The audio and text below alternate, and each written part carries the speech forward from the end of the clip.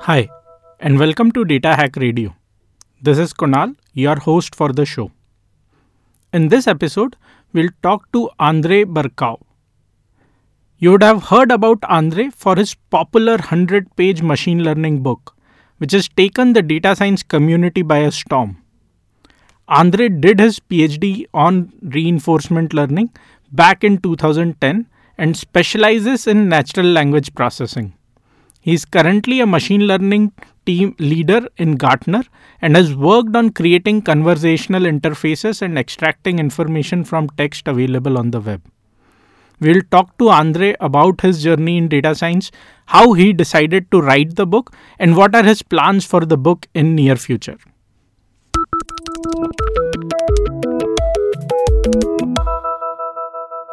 Thanks, Andriy, for taking time out for this podcast, our Data Hack Radio. So, and first of all, congratulations for the successful launch of your book and the kind of create and the momentum it has created in the community. So, big congratulations and a big thank you as well for taking time out for this podcast. Thank you very much, Kunal, for inviting. I'm happy to be here. Great. So, Andriy, we'll talk about your journey, your book as well. But first, I would want to understand your background. How did you start in AI? And I see that you did your PhD back in 2010. So, just tell us a bit more about your journey and how did you get into artificial intelligence and machine learning? Yeah, sure. Actually, before moving to Canada, I lived in Ukraine. And I started a startup, online startup in 2000 in the year 2000, and I worked on this startup for 3 years while I was a student and did my bachelor's in Ukraine. And then, because of the dot-com collapse in 2000, 2002, my startup was affected, and despite being very popular in Russia, I can remember that we have got daily more than 30,000 people coming to this website. It was like kind of portal, in the dot-com era, everybody wanted to build a portal. So it was a portal with lots of interesting things like games, horoscopes, news, and so on. But because of this dot-com crisis, my investor decided to close internet business for some time. So when I finished my bachelor's and master's in Ukraine, I still wanted to work in online to build online startups. But I saw that in Ukraine at the time the country was so poor, so it was very difficult to get another investor to support my ideas. So I decided to move to somewhere where building startups would be much more easy. And my first idea was to move to Europe to not be so too far from my family. And me and my ex-wife at the time, we thought a lot about France and learning French. We thought it was very romantic to move to a French-speaking country. So we started to learn French, and while we learned French, I discovered Quebec and the French-speaking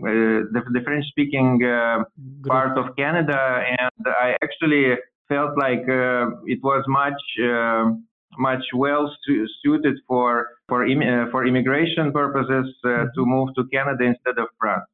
So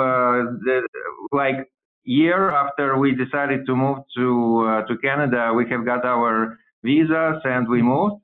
And I started to look for a job first in Canada, but very quickly I realized that my level of French was quite below of what expected from from an employee in a French-speaking city. So I decided to go to university, and I started masters with the topic of multi-agent systems. So I found a professor who was interested in having me and doing masters. And then after before finishing masters, I've just like switched program to PhD. And so my PhD topic was on multi-agent system and more precisely on repeated games. So if you watch the movie A Beautiful Mind about John Nash, famous mathematician, my topic was to compute Nash equilibrium in repeated games in multi-engine context. So, for example, we have two robots like interacting with one another, and we represent this interaction as a game. So, like joint actions of robots could bring a specific reward to each robot. So, the goal of robots is to like maximize the long-term reward of repeated interaction. So I developed an algorithm that computes this Nash equilibrium in repeated games. So this was my biggest achievement as a PhD student, right? Interesting. And at that time, I mean, reinforcement learning, people would not be talking about it, as is happening right now. So did you think for a moment that, the subject in which you are going to do your PhD might not be as popular or might not find its application in real world? Well, actually, I have published a couple of papers on multi-agent reinforcement learning. So the most known algorithm of reinforcement learning at the time was Q-learning, and you can actually find it in the famous book Reinforcement Learning and Introduction. So I specifically, I really felt that it's a fantastic algorithm. And what I proposed is a algorithm to compute solutions in repeated games was quite important addition to the science. But at the time, in 2010, multi-agent systems and reinforcement learning weren't as popular as they are now, thanks to AlphaZero and similar use cases. But in the past, there were some interesting applications of reinforcement learning, even in games like backgammon, for example, was well played by Q-learning based algorithm. But nobody could actually predict that it would become such a huge hit in like 10 years later. And actually, one of my ex-colleagues in PhD, when he finished the PhD in Quebec City, like several years before me, he couldn't find a job in artificial intelligence because it was so exotic. But today, if you say that you have a PhD in AI, you can expect to be much more popular among the employers. Yeah, you'll be sought after. True. Go ahead. Yeah, go on. No, I was asking. So once you finished your, PhD, what happened next? So what did you do after the PhD? Well, I was really interested in doing research, but I was less interested in teaching and becoming a real professor and have students. So I decided not to stay in academia and to find a place in industry where I could apply my artificial intelligence expertise. And I worked right after finishing the PhD. I worked for 2 years for Fujitsu. Fujitsu is it's a multinational Japanese company that has offices almost in most countries. And while I worked, after having worked for 2 years for Fujitsu as a consultant for different kind of projects, I realized that I actually like more to work on one long playing project or product rather than be a consultant and like work at multiple projects at the same time. Mm-hmm. So I looked in Quebec City where my family was, because I already had two kids when I finished my PhD. So moving from Quebec City at the time wasn't quite an option. So I started to look elsewhere, and I found a small company that originated from Quebec City, and it was called Wanted Technologies. And it's actually worked on a fascinating product, which like basically it's like Indeed, but for enterprise.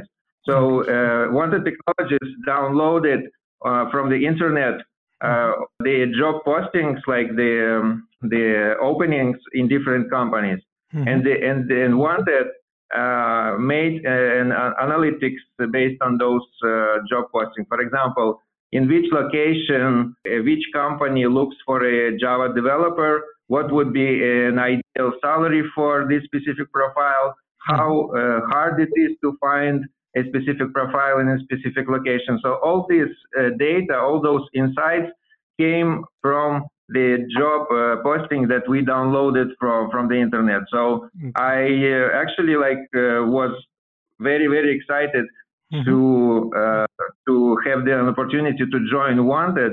And after like 2 years or 3 years after I joined, Wanted was acquired by one American company called CEB. And 1 year after CEB acquired Wanted, Gartner actually acquired CEB. So this is how I ended up at Gartner. So like I survived like two acquisitions, and actually, like this year, maybe 1 year ago, I actually started to feel myself like again in some stable position. We know what we do, because every acquisition it's a kind of a disaster for a company, because like management changes, direction change. So it's not clear where the company heads. So now we start feeling like we really understand what we do and what the goals are. Great. So from a startup, you through series of two acquisitions, you came into a multinational company again. So but it is a very exciting time to be in this domain, and I'm sure there are various startups out there in Canada. So is that an interesting place still for you, or you're kind of taking it where you are right now? So well, when to be honest, when CB bought Wanted, I started to look around and ask myself whether I really want to stay with multinational and like to be part of a huge machine and be less of a like someone who works on the things that people find really exciting. But since Gartner bought CB, I think that Gartner understands very well how to deal with rare talent, how to attract talent, and Gartner really gives a lot of freedom and lots of flexibility to scientists and engineers to work on really what we feel like exciting. And I would say that like what Wanted has built as a platform, Gartner keeps and invests a lot of effort and money into like building the new generation of the platform, develop new features. So my team that I lead at Gartner, we actually we are not consultant like I was back at Fujitsu. We are really working in research and development, and everyone is responsible for some kind of new feature for the product that is now called Talent Neuron. So they changed its name from Wanted Analytics to Talent Neuron, but we still work on the same product. We are still the same team, and Gartner actually gives us much more resources and much more flexibility than we could afford when we were a small startup. So I think right now I'm really happy where I am. So no, I don't think that I like miss something important. And we should understand the reality of Quebec City, because Quebec City is quite a small town. Yeah. So we are about 600,000 population. And but what is really interesting in Quebec City is because it's one of the most popular cities for families. So many talented engineers and scientists, once they want to start a family, settle down, they choose Quebec as a place. So we have this opportunity to have very talented people that come here to settle down, and they actually, many of them actually would choose us because in Quebec City, Gartner is one of the biggest employers in the AI space. Very interesting. And you are working specifically in, NLP as a domain, which again, in the last, 1.5 years has seen a lot of very exciting developments happening. So, so what kind of things are you currently working on with Gartner? Yeah, you are right. So my specialty is text analytics. I would not say that I'm we do a lot of computational linguistics. So we are not pure computational linguists. So we do quite applied text analytics, or like we apply machine learning to extract knowledge from text. And because we download so many job descriptions, job postings from the internet. Like for example, several years ago, we expanded our product into 25 different countries, and we cover about 16 or so different languages. So, for example, my team, we work it on, and still working on, for example, the project of salary extraction from job description. For example, it can say, okay, we look for a Java developer. The salary would be 45, well, let's say something more realistic, 85K a year. And the machine has to identify that 85K a year, it's actually a salary and not something else. Yeah. And then the machine also has to understand that 85K, 85 means thousands and not units and not something else. But in some other job description, it could say something like, we look for someone for 25/age. Yeah. And the machine has to understand that 25 in this case means units and not thousands. Okay. But the most difficult and most challenging part is in languages and countries like India, for example, there are lakhs, which mean 100,000. Yeah. Yeah, which is quite unusual. And so we had to actually train different extractors for English based on the country. So we have one model for India, which is separate from the model for US, and which is separate from the model for United Kingdom and Australia, because every country, even if they use the same English, the tradition to write salaries inside the text are quite different. Okay. But what is cool about machine learning approach is that we can just, if we see that we miss some extractions or some extractions are not accurate enough, we just can add additional training examples without changing like any code, any infrastructure modification. So it gives us the flexibility of expanding to additional countries. We also work it on, for example, conversational interfaces like the chatbots that have become popular like a couple of years ago. Everybody wanted to build conversational interfaces. Google Home, Alexa inspired many companies to try to do the same. And my team actually worked on building a chatbot that would allow our users to in queries instead of specifying what exactly the profile they use.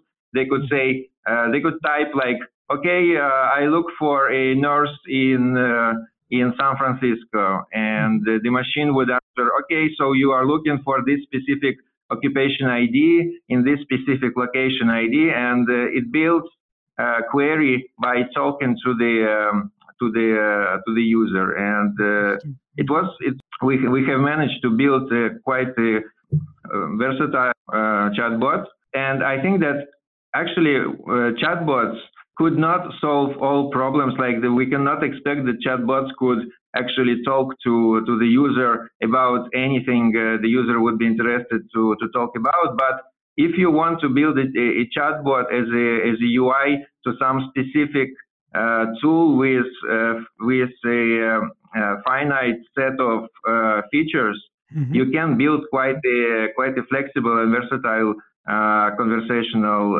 user interface for this specific tool. But you cannot try to some companies say that we can build a chatbot that actually can converse about anything. I don't think that the technology is ready for this kind of clients yet. Sure. Got it. Very exciting work. And in between all of this, so where did the inspiration for your book come from, and when did that happen, and how did you start, or when did you decide that you want to write a book? Well, this was actually a funny story. So I never thought that I would one day start writing a book. And as you might know, I have quite a big number of people who follow me on LinkedIn, and I regularly post something about AI, about careers, some advice, and so on. And once I looked at a pile of machine learning and AI books that I have at home, and I realized that I never finished to read any of those books, and I asked myself, why is this? And one of the reasons that came to my mind is that today we are so busy, and we got used to get information so quickly, for example, by Googling something, that we never have time to actually sit down and read a book that has between 500 and 1,000 pages, like a typical machine learning book is.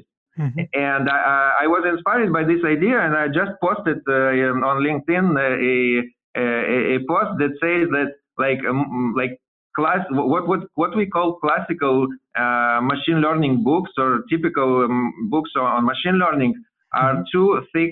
So nobody actually has time to, besides let's say PhD candidates, to actually read those books. What this gives as a result is the perception in the industry that it's actually too complicated to get into the machine learning field. For example, a typical engineer would say, wow, this book is 700 pages. Each page is full of equations. I will never get through all of this, so I wouldn't even bother. The same for scientists who come from another domain, and they would look at those books and say, yeah, sure, I understand that I could be able to read through all those pages, but it could take months, maybe even a year until I get to the end. And I'm not quite sure what is important in those 700,000 pages and what could be optional. So in my post, I said, if I was to write a machine learning book, it would be a 100-page book. And I just posted it like this, without any intention to actually write it. But the post has got so many likes. It's about 1,000 likes and several hundred comments. And there was two kinds of comments for this post. The first kind of comments was it's impossible. Those books on machine learning are so thick for the reason because you cannot just not talk about something because they are so important. And the second kind of comments was Andrei, please write this book because this is actually what we look for, but cannot find any book that would be readable during, let's say, a week or even a weekend, but that would give us good level of understanding of how machine learning algorithms work. Yeah. So I took a week to think about this, and then I said myself, well, I will try to write several chapters.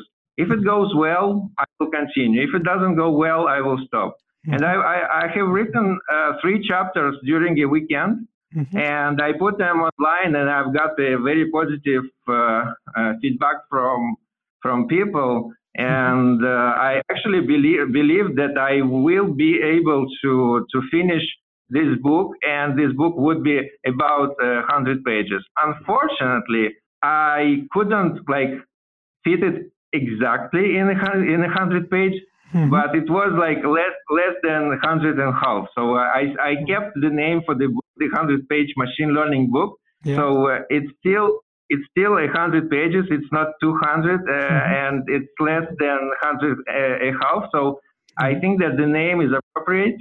Yeah. But yeah, so the origin of the book was just an observation that the typical books are so thick that people just don't have time to read through them. Right.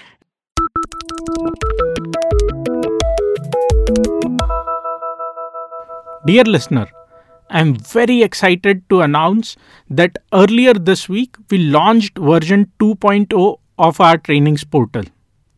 We have redesigned the entire user experience on this new portal, and the portal allows you to preview courses for free, purchase courses in bundles, and also enables certificates based on blockchain after completion of courses.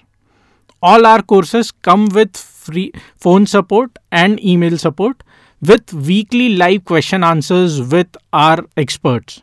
So go out and check our new courses platform at courses.analyticsvidya.com.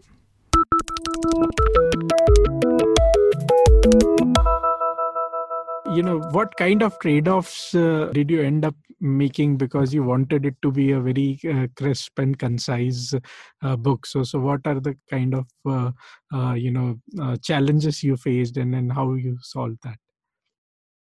Well, when I started to work on the book, I asked myself the same question: what should I exclude from the coverage? And I actually excluded several topics. Like, for example, reinforcement learning. I didn't talk about it, but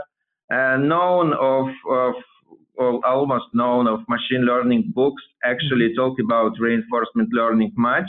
Yeah. Usually, there are either a book on machine learning, and that includes regression, classification, and unsupervised algorithms, or it's a book on reinforcement learning. So I excluded reinforcement learning. I didn't describe in much detail backpropagation because it wasn't a book on neural network. It was a book on machine learning in general. So I have only one chapter about neural network. They explain how different architecture of neural networks work. For example, convolutional neural networks or recurrent neural networks. I explain how gated units in LSTM, for example, work. I give math behind this, but I don't explain the backpropagation algorithm. So, but besides that, I would say that everything which is important to know about how machine learning algorithms work, including, for example, gradient descent. I explain. I give examples how gradient descent works when it's applied to linear regression, for example. So the book actually contains most of math that is crucial to understand if you actually want to call yourself a machine learning expert. But it gives just enough details to let the reader start asking right questions. For example, okay, so I understand how this algorithm works, but for example, if I want to solve a specific problem which is not directly solvable by this algorithm, what should I do?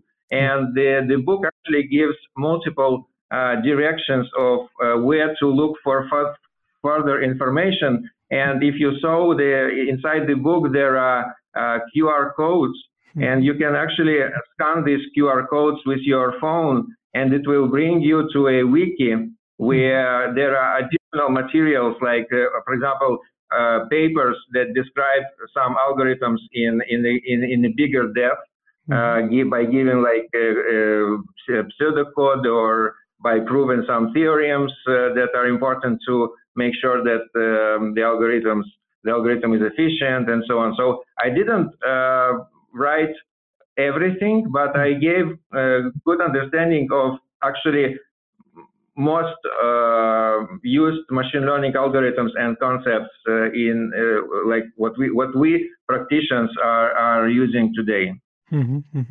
Sure, sure.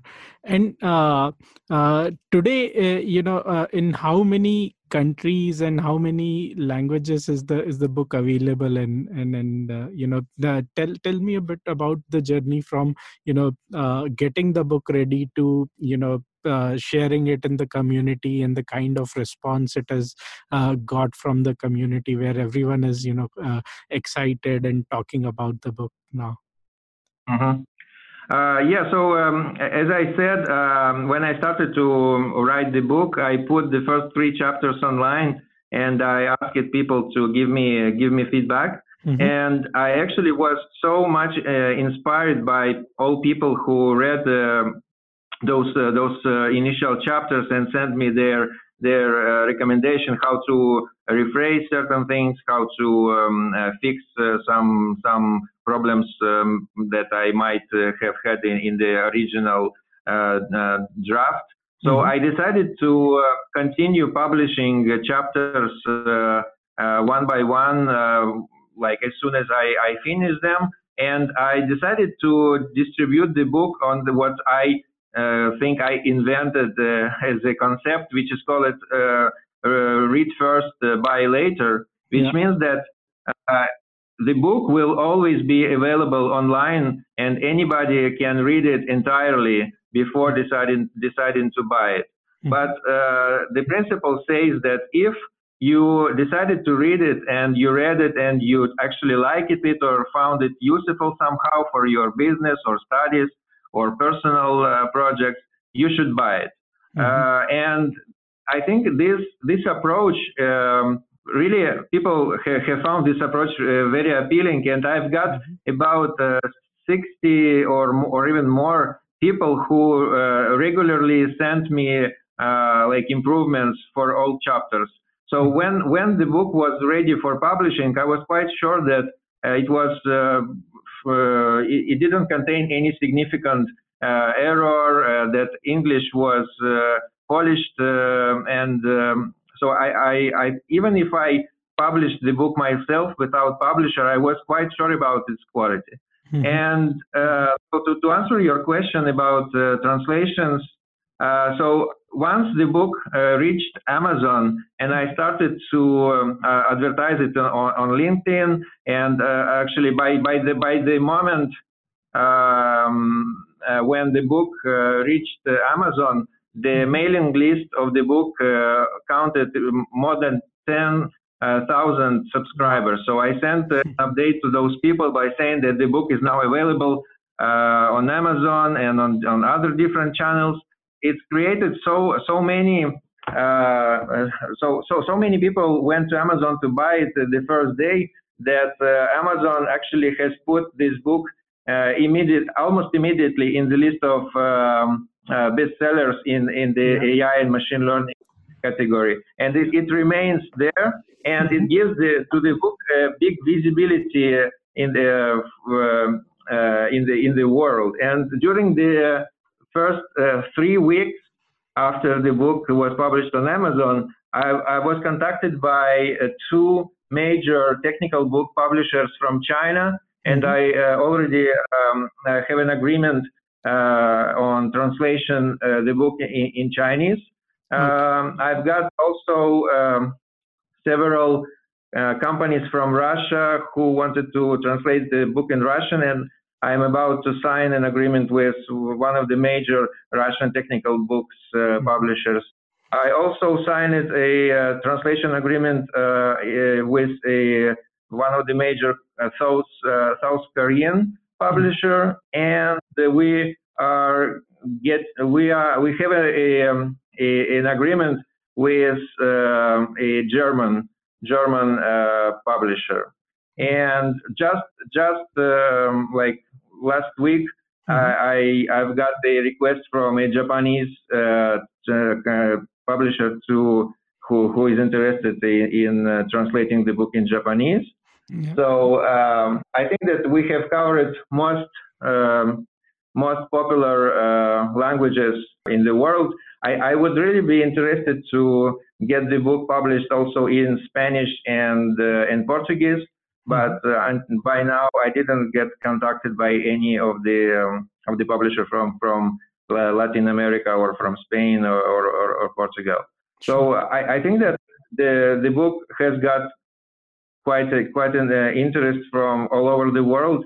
I really hope that the spread will be high, and I'm really proud of being able to offer this read first, buy later principle. So anyone, anytime can read the book. I receive a lot of emails from people who say that like I'm a student and I'm already have a big debt, so I cannot afford buying the book right now. But I really enjoy the fact that I can read it, the book today. It will help me to find a job in AI. And once I have a job, I will definitely buy this book. So I think that the presence of this book online in full gives to a lot of people opportunity to kickstart a career in AI without getting even a bigger debt that they actually have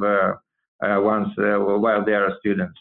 Yeah, no, I completely agree. In fact, I saw your post on LinkedIn on the day the book launched, and you said that it's out there, but I don't know how long it would kind of stay, and that was the kind of demand and the momentum for the book. So great. But how does it feel? Because as you said, you kind of started it as an experiment. So how does it feel to kind of achieve such a great thing that I don't know of any other book which in such a short span got so much attention and was there for a niche subject like machine learning. So how does that feel?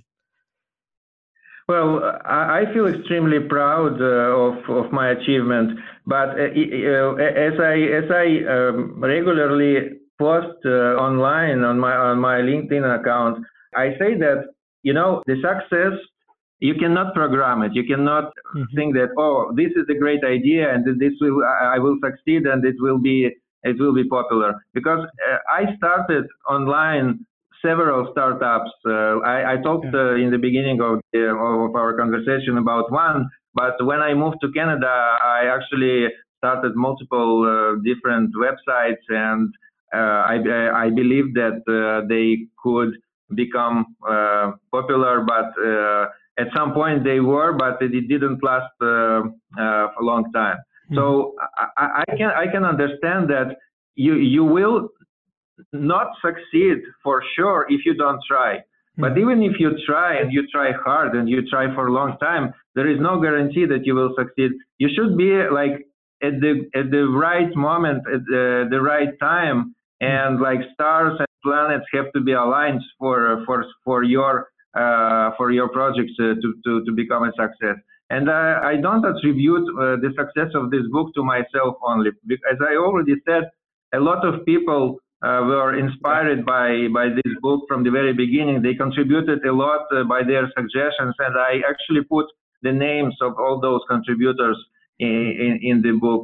I think that, again, a lot of success of the book is due to or thanks to the support by people like Peter Norvig or Orléans Geron, who are the best-selling authors in AI and machine learning. And I actually really thankful for their support and their so that they agreed to write recommendation text.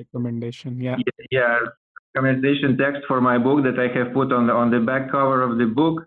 So I think that yes, of course, this book will not be success without myself working super hard to write a good book. But also there are so many factors that played well for me. So I cannot just attribute this success to myself. So yeah, to answer your question, I'm extremely proud, and I think that I actually made something that changed life of so many people that I didn't manage to do with my PhD, for example. Like PhD, it was the work of a result of 6 years of work, and I think it's extremely important in some like for a group of people who work on multi-agent systems, who work on game theory, but it didn't impact so many like normal people lives as this particular book, and this makes me feel extremely proud.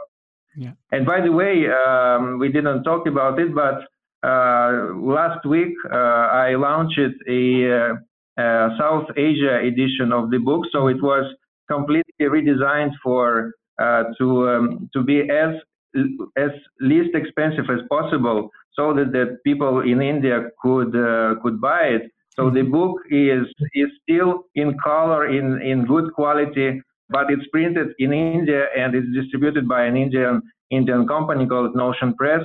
And I recommend everyone who waited for like a reasonable price for the book in India to check on Flipkart or Amazon and see this book now costs like you can afford it, because I can understand that the price of $45 that I have put on Amazon.com would not be like reasonable for people in many countries. But as I explained to many, printing a quality book is very expensive. So, for example, just printing my book on Amazon costs me $12.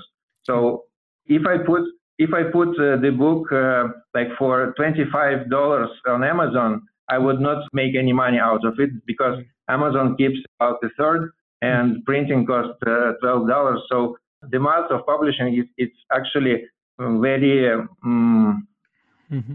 very hard to beat. You would like to reduce the price as much as you can, but at some point you cannot reduce it even ever further, because it's just so expensive to produce quality books today.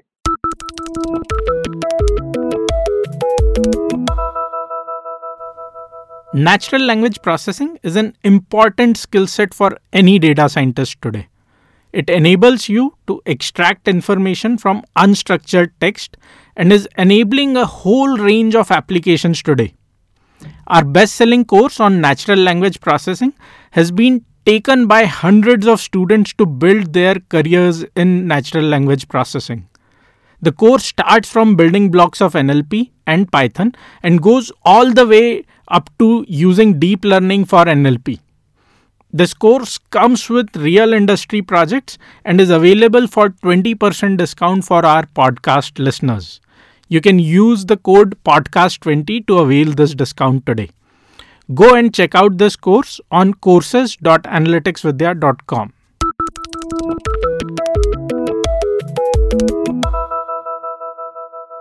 The special edition should definitely help, and I'll include those links in the podcast description so that the readers can go and check out the book on both Flipkart as well as Amazon.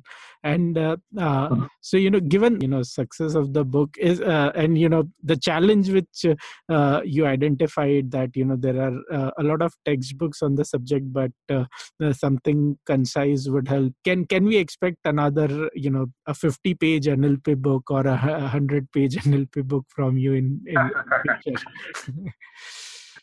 Yeah, so my first thought after I finished working on this book was, okay, what will be the next one? But I think that well, not all domains, or not all ideas could be put in 100-page format. For example, I was really inspired in the beginning to work on a book that describes, like, for example, different algorithms that govern our modern life. For example, when you Shazam a song, how exactly Shazam identifies this specific song belongs to a specific artist, or let's say how machine translation works, how Google Translate works.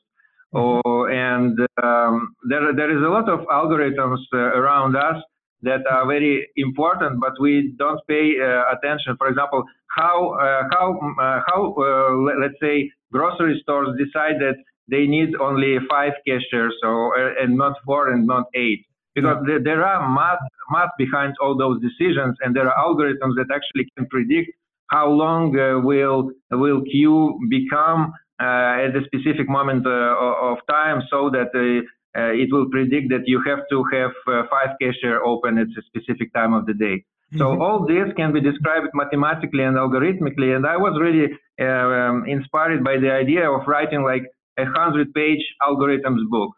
But when I actually started to look around and see how many different important algorithms exist, it's actually much harder to describe all important algorithms in 100 pages. So if you want to really like become an expert in algorithms, it's actually recommended to buy at least 500-page algorithms book. So I thought about it, and for the moment I have put this idea aside, and I think about something else. I'm not sure that my next book will be called like the 100-page something book. First of all, it's not original anymore, and I really like to do something which is different from what I did in the past. But I think that I have several ideas that I would like to explore. I will not talk about them right now because I didn't make a final decision. And working on a book, it's very, very, very hard from the point of view of energy and time and sleep. So I have 2 kids. So I have 2 kids and I have work to do. So for the moment, I will work on bringing all those international editions of the book to life and make sure that they are all of the same high quality as the original English version. Maybe in several months I will be more sure about whether I start to working on something or not. But right now I'm thinking. Sure. Andriy, we are almost running out of time. So one, last question. So what would be your advice to people who are entering the field? So some of the students you have interacted with and you mentioned. So how should they look at entering into this field, and what would be your advice to them?